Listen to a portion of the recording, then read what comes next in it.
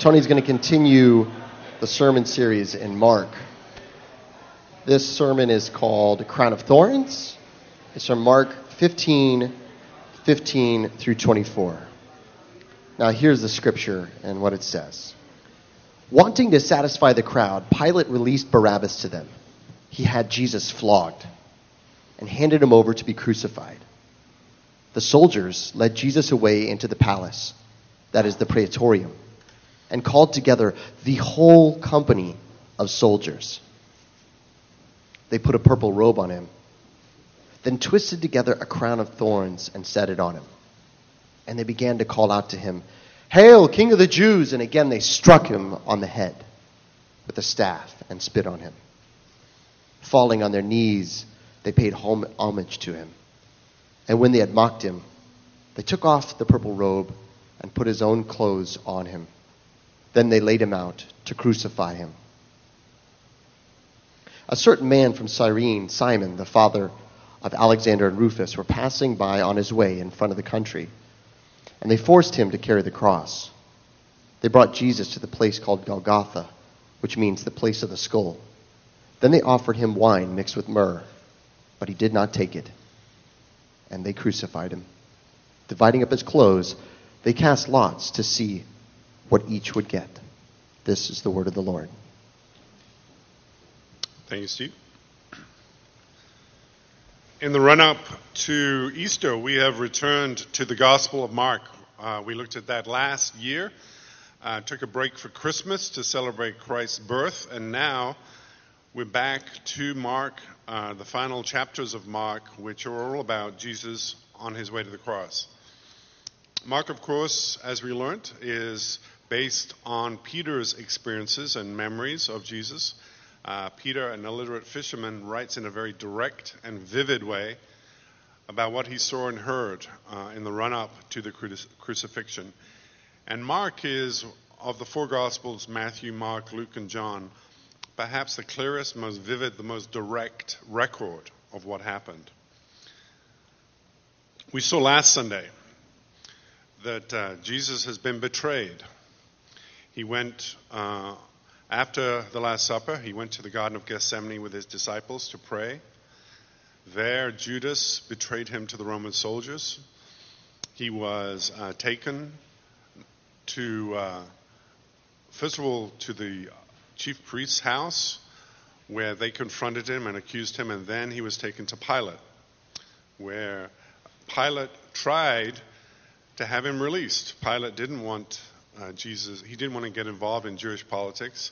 He didn't want to crucify Jesus. He would rather have Barabbas, a criminal and rebel, crucified.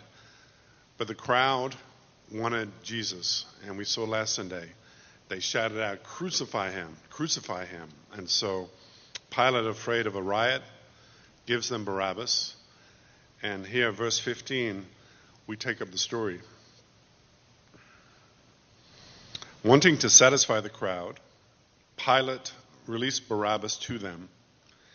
He had Jesus flogged and handed over to be crucified.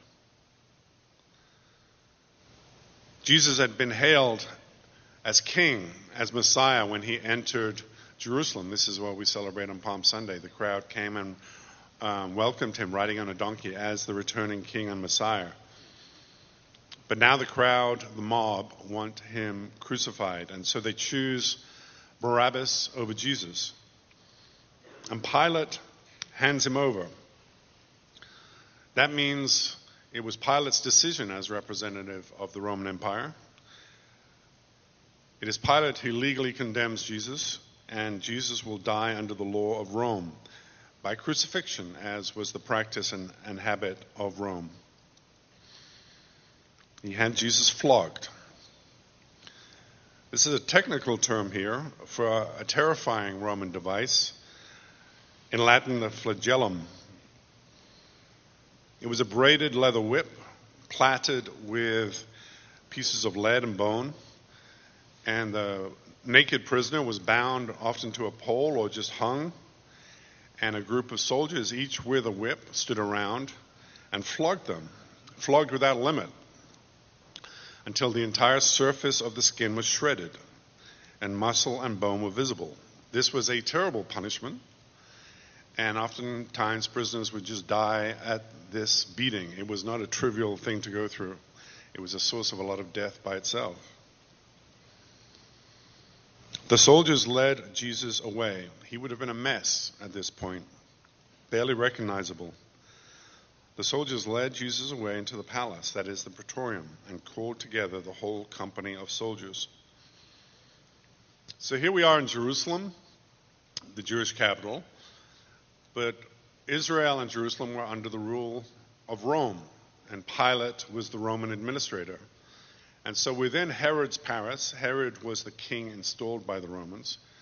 Whenever Pilate, the representative of Rome, showed up, he took over part of the palace, and it became the headquarters of Rome, the Praetorium. So this is a Praetorium Guard. These are elite soldiers. These are representatives of Rome's imperial power. They put a purple robe on him, then twisted together a crown of thorns and set it on him. And they began to call out to him, "Hail, King of the Jews!" Again and again they struck him on the head with a staff and spit on him. Falling on their knees, they paid homage to them. "Hail, King of the Jews!"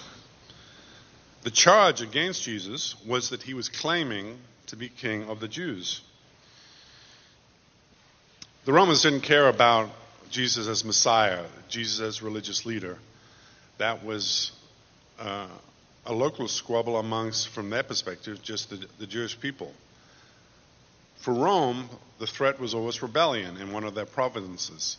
They had installed Herod as the king over the Jewish nation, and so anybody else claiming to be king was potentially a rebel. And so what they're doing here is mocking the Praetorian Guard, mocking Jesus' pretensions to the throne as they saw it. Bloodied, naked, and vulnerable before them, Jesus does not look like much of a threat, and they feel free to mock him. It's striking, though, that as you read this as a Christian, you recognize that their mocking and jeering, their cruelty, their pretend bowing and paying homage is actually foreshadowing a reality. This actually is the king. Paul, in his letter to the Philippian church, explains Jesus' journey this way. Jesus humbled himself by becoming obedient to death, even death on a cross. Therefore, God exalted him to the highest place and gave him the name that is above every name, that at the name of Jesus every knee should bow in heaven and on earth and under the earth, and every tongue acknowledge that Jesus Christ is Lord. So though they surely don't know it, in their mocking there is an element of truth. The one they mock truly is all the things that they claim to be. And when they had mocked him, they took off the purple robe and put his own clothes on him. Then they led him out to crucify him. A certain man from Cyrene, Simon, the father of Alex and Rufus, was passing by on his way in from the country, and they forced him to carry the cross. It was the Roman practice to have the condemned carry their own torture device, the cross. This wouldn't have been a full cross. It would have been the crossbeam, sometimes tied to the victim. And the victim would then be forced to carry that crossbeam up to where there was a pole with a slot or some kind of binding where that crossbeam would then be hoisted up and slotted onto the pole. But Jesus is shredded. He has just been brutally beaten. And he's too weak to carry that beam by himself. And so this random bystander is forcibly enlisted by the soldiers. Now, Mark doesn't often identify people. He rarely gives us the names of people. And the fact that this random stranger is named, we get where he's from, we get his name, and we get his relations. Either he was an eyewitness who told this story to many people, or he became part of the early church, and that's how everybody knew him, and Mark expected people to recognize him. But this was a person converted, or at least intensely challenged, transformed by this experience of walking alongside Jesus. They brought Jesus to the place called Golgotha, which means the place of the skull. Then they offered him wine mixed with myrrh, but he did not take it. The Talmud records that there was a tradition in Jerusalem of the women of Jerusalem to give a drink mixed with some kind of narcotic to those who were condemned to die, based on a verse in Proverbs. Let beer be for those who are perishing, wine for those who are in anguish. And so they were giving this drink in an attempt to dull Jesus' pain, to make it more bearable. Why doesn't he take it?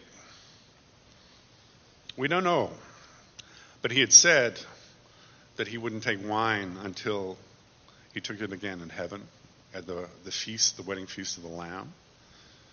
Also, Jesus went to suffer completely on the cross. Perhaps he wanted a clear head. Perhaps he needed to experience every single piece of misery that cross had to offer him. Whatever the reason, he was not dull when he went there. He was fully awake, fully alive. He experienced every single thing that happened to him. And they crucified him, dividing up his clothes. They cast lots to see what each would get. They cast lots to see who would benefit from his death, ignoring the man in agony above them. All they're worried about is what they're going to get out of it, what they're going to make out of it. So what should we think about this? You know, in many ways, this is the most familiar story in the Bible, Jesus Christ crucified. But when you begin to read the details of it, when you begin to think about the actual reality of it, how should we think about it as Christians? Well, I'd say there were two things, certainly two things that I respond to in this. The first is more theological, more biblical, and the second is more personal. But first, what does this have to teach us theologically?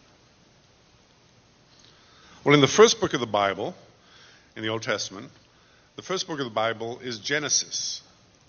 The word means beginnings, origins, first things. And we learn that when God created the world, it was good, even very good. And specifically, we learn that there were no thorns in the world that God created. And yet, the Roman soldiers didn't have any trouble finding thorns to make Jesus' crown. Why?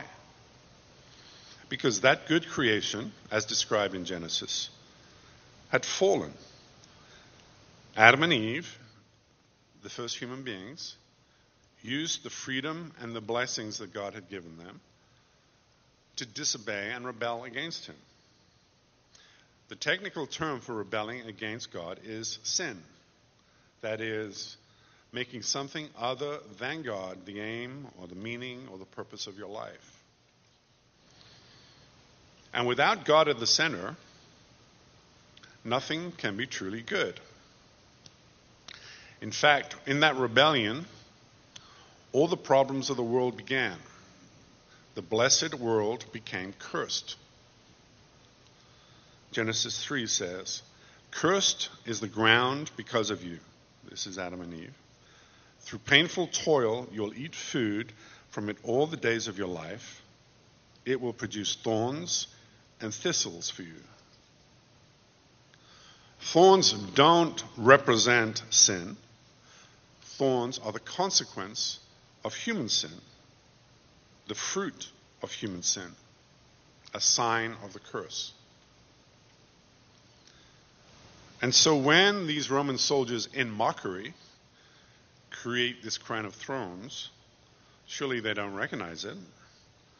But what they are doing is creating a vivid symbol of the curse of sin being placed on Jesus' head. Jesus wears a crown of thorns because he was becoming our Lord.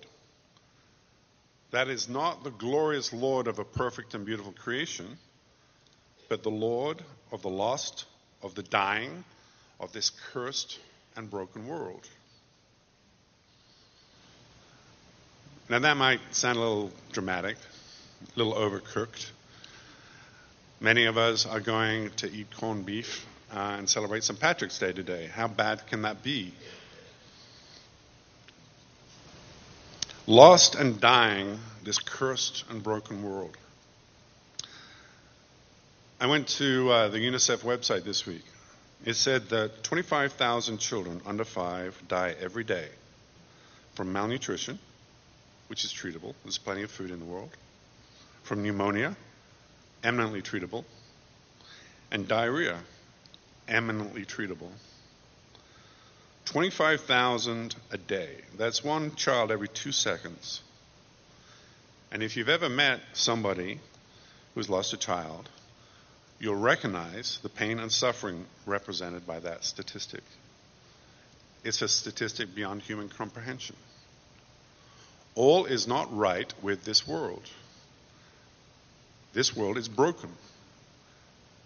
This world is not as it should be. This world has thorns and thistles. Even all of us who live relatively good lives, what's our death rate? 100%. Nobody gets out of this world alive. It is a broken world. It is not the way it is meant to be. And when Jesus Christ wears that crown of thorns, sign of the curse, when he takes the curse onto himself, when he becomes Lord of the curse, he becomes Lord of this broken world. He takes it onto him. And not theoretically, the broken world that you and I actually live in. He becomes our Lord. Not the Lord of shiny, happy people filled with love and groovy vibes, but Lord of the lost, Lord of the dying, Lord of the cursed. The Apostle Paul puts it this way in the letter he wrote to a church he had started in Galatia. Christ redeemed us from the curse of the law by becoming a curse for us. For it is written, cursed is everyone who is hung on a pole.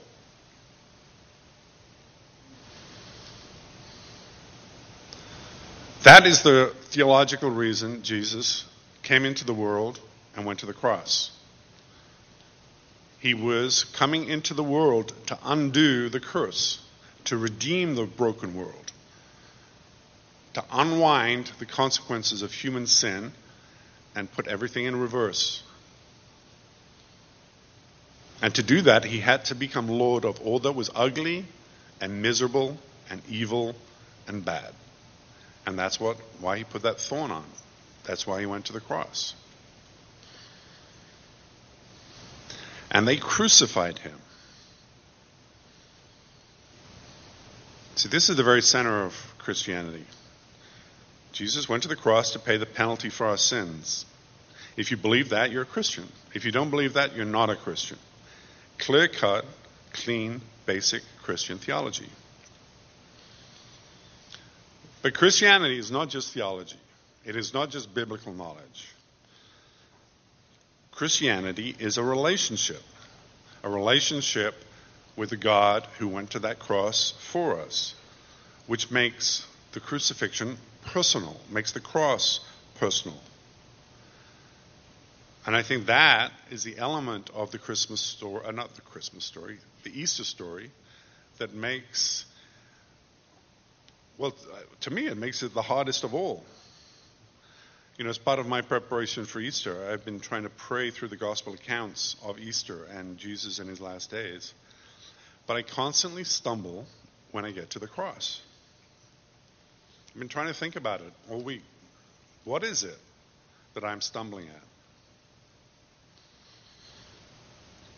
Well, when I first became a Christian, I loved prayer. I loved worship. Praying to God was easy. What a privilege. Instead of navel gazing and worrying about myself, I could suddenly talk to the boss. Reading the Bible and learning from other Christians, learning to pray and to worship was a wonderful, wonderful gift, and it felt easy and natural and right. But I realized, and I learned this from other Christians and from the Bible, that it's easy to pray for God in the abstract, this sort of distant figure. But as soon as you start reading the Bible, as soon as you start particularly reading the Gospels, God is not this distant figure, this philosophical concept, this idea, or this abstraction. God becomes personal and real, and you have to have a relationship. And not with just a generic God, but the triune God of Christianity. Now, praying to God as Father, I found that very easy. It's easy to think of a God as Father as somebody taking care of you. Although, for a long time, I prayed to my Father. It took a long time to learn to pray to our Father. My selfish, withered little heart did not like to share God, and it took me a while to recognize that Christianity was a communal enterprise. But I got there. My God turned into our God. And I could pray to the Holy Spirit, the riches of a triune God, and the power of the Spirit. And I could pray to Jesus, Jesus my Lord, easy, Jesus my King, easy to worship, easy to look up to, no problem. But then, if you read the Bible, you recognize that Christianity is about the family of God. God our Father makes us brothers and sisters with each other and with Jesus, the Son of God. That was harder. It's the implication of the Lord's Prayer. Jesus teaches to pray to our Father. He's including himself in that. He's saying we're siblings, part of the same family. And we are children of God. It should be easy to pray to God as brother. I find that hard. Brothers, in my experience, are not wonderful creatures. And the idea of Jesus as a brother is just too close, too intimate. I went to a prayer retreat in California, and they spent the whole weekend trying to teach us to think of God as Jesus, as our friend. Pray to your friend Jesus, your buddy Jesus. And I rebelled against it. It seemed way, way too presumptuous. It's like calling Jesus dude or something. It just feels blasphemous to me. The intimacy, that drawing closer, made it harder and harder. How about Jesus as servant of all of us? The Bible says that he is. This is where Peter rebelled. In the Bible, there's a story where Jesus washes the feet of the disciples. And when he comes to Peter, Peter says, I can't do it. Lord, are you going to wash my feet? Jesus replied, you do not realize now what I'm doing, but later you will understand. No, said Peter, you shall never wash my feet. Jesus answered, unless I wash your feet, you have no part with me. Jesus was demanding that Peter recognize him as servant of all, and Peter rebelled. It's one thing to worship a divine God and pray to a divine God. But as Jesus reveals the true nature of God, step by step, story by story, as he gets closer and closer, it becomes harder and harder. And what do you do with a Jesus on the cross? Shredded, broken body, hanging by nails. How do you pray or worship then? That bloodied, miserable, broken figure. How do you pray and worship? How do you deal with that? Most don't. It's indecent. It's appalling. Most look away. Most deny. Most try not to think about it. And yet here he is in the gospel, on the cross, for us. That's what Easter is all about. I think as Christians, we've got to keep looking. You've got to keep looking at the cross and dealing with the reality that is being revealed there, appalling as it is. And what do you see if you don't turn away? What if you keep looking? What if you keep trying to fathom what it means? What if you keep trying to understand? After all, it's barely a man up there anymore. Something ugly, something dreadful. Nothing and nobody you could easily respect or desire or worship. A broken something at the very limits of human experience. Misery, death. Far, far away from anything that we can hopefully ever experience. How should we think about it? There's a Christian tradition, an ancient tradition, which seeks to engage directly the reality of God in prayer, in worship. To experience God in all his reality and his fullness and its richness. And people who go on such a journey, seekers after such a relationship, all report that there is a moment, there is a period, there is a time on that journey of darkness, of absence, of void. It's when all our ideas about God are revealed as idolatrous conceptions, where the confidence and knowledge that we think we have is stripped away. It's where we come to the end of human experience. And the only thing that remains is a yearning, a hope, a faith in the reality of the God who is out there. You'll oftentimes hear it referred to as the dark night of the soul. Paul had it. David had it. Psalm 63. You, God, are my God. Earnestly I seek you. I thirst for you. My whole being longs for you. In a dry and parched land where there is no water. David, a man after God's own heart, yearned to know God directly. Yearned to know the God who could go to that appalling extremity for him.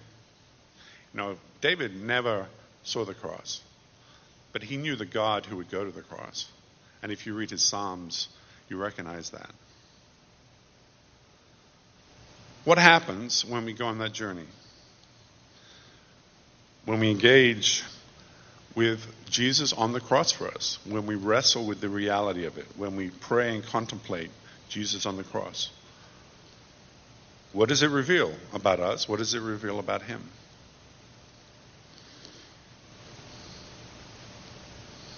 Mark tells the story quickly, but Luke records something that happened at that moment when Jesus was crucified.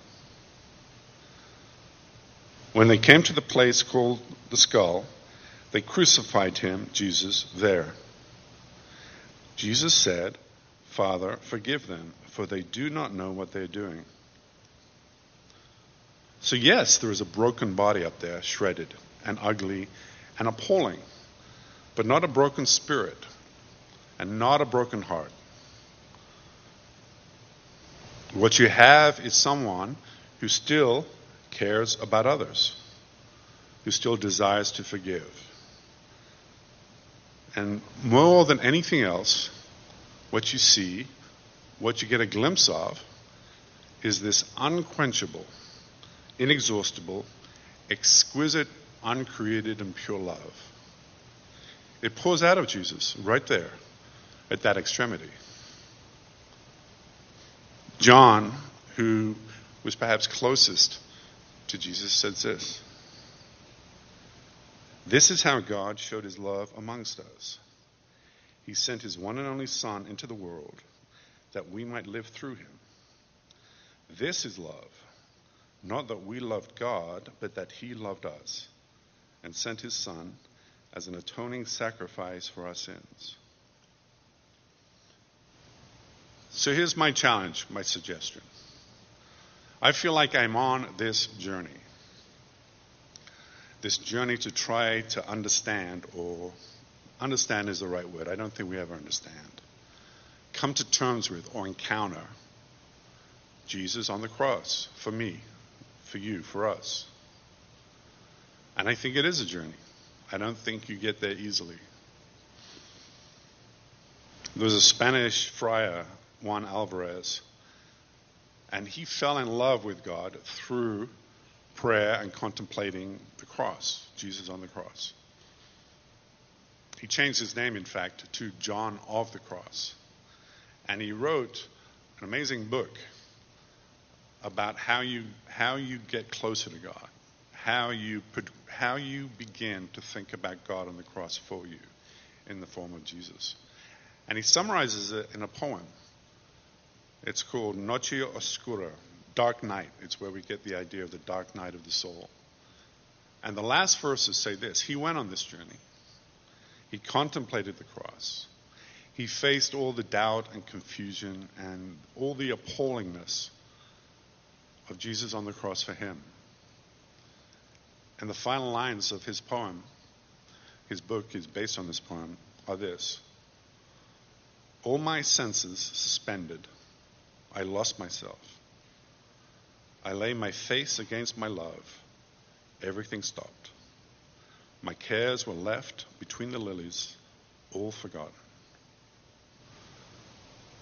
He's talking about an ecstatic, direct experience of the revelation of God's love, seen most clearly right there on the cross. Now, this Easter season, I'm going to try to go on this journey. I'm thinking that between Palm Sunday and Easter Sunday, I'm going to try fasting and prayer, and I'm going to contemplate the cross. If any of you are interested, I'd love to talk to you about this afterwards, and maybe we can form a group of people who want to do this journey together. And the purpose behind it is not theological knowledge, not a deeper understanding of what the Bible says, but an attempt to make the reality of God on the cross in the person of Jesus, to experience, to seek after, to hunger for that revelation, that direct encounter with the love revealed there. Easter can be about Easter bunnies and Easter eggs. It can be about giving up chocolate, giving up the internet, goodness knows what. But I think it should be about this. It should be coming to terms with the one who went to the cross for you. Coming to terms with that reveals about you and your sin and the darkness within you and what it reveals about God's love. I think it's where we're going to find the essence of the gospel. Anyway, something to think about, right? Easter's a month away. Right now I'm going to end with prayer, and then we're going to go to the table. But think about what I've said and think about talking to me afterwards. Lord, we thank you that though we don't understand it, though it will always be a mystery, that you revealed yourself, you revealed your love, you revealed your heart, you revealed your essence to us on that cross. Bloodied and broken, you continue to love, you continue to forgive, you continue to care. And Lord, that is our only hope. Our hope that no matter what we do, no matter what we've done, no matter what happens in this world, you will be faithful to us in love. Lord, we thank you that we can hope. We thank you that we can have faith in you. We thank you for the cross. In Jesus' name, amen.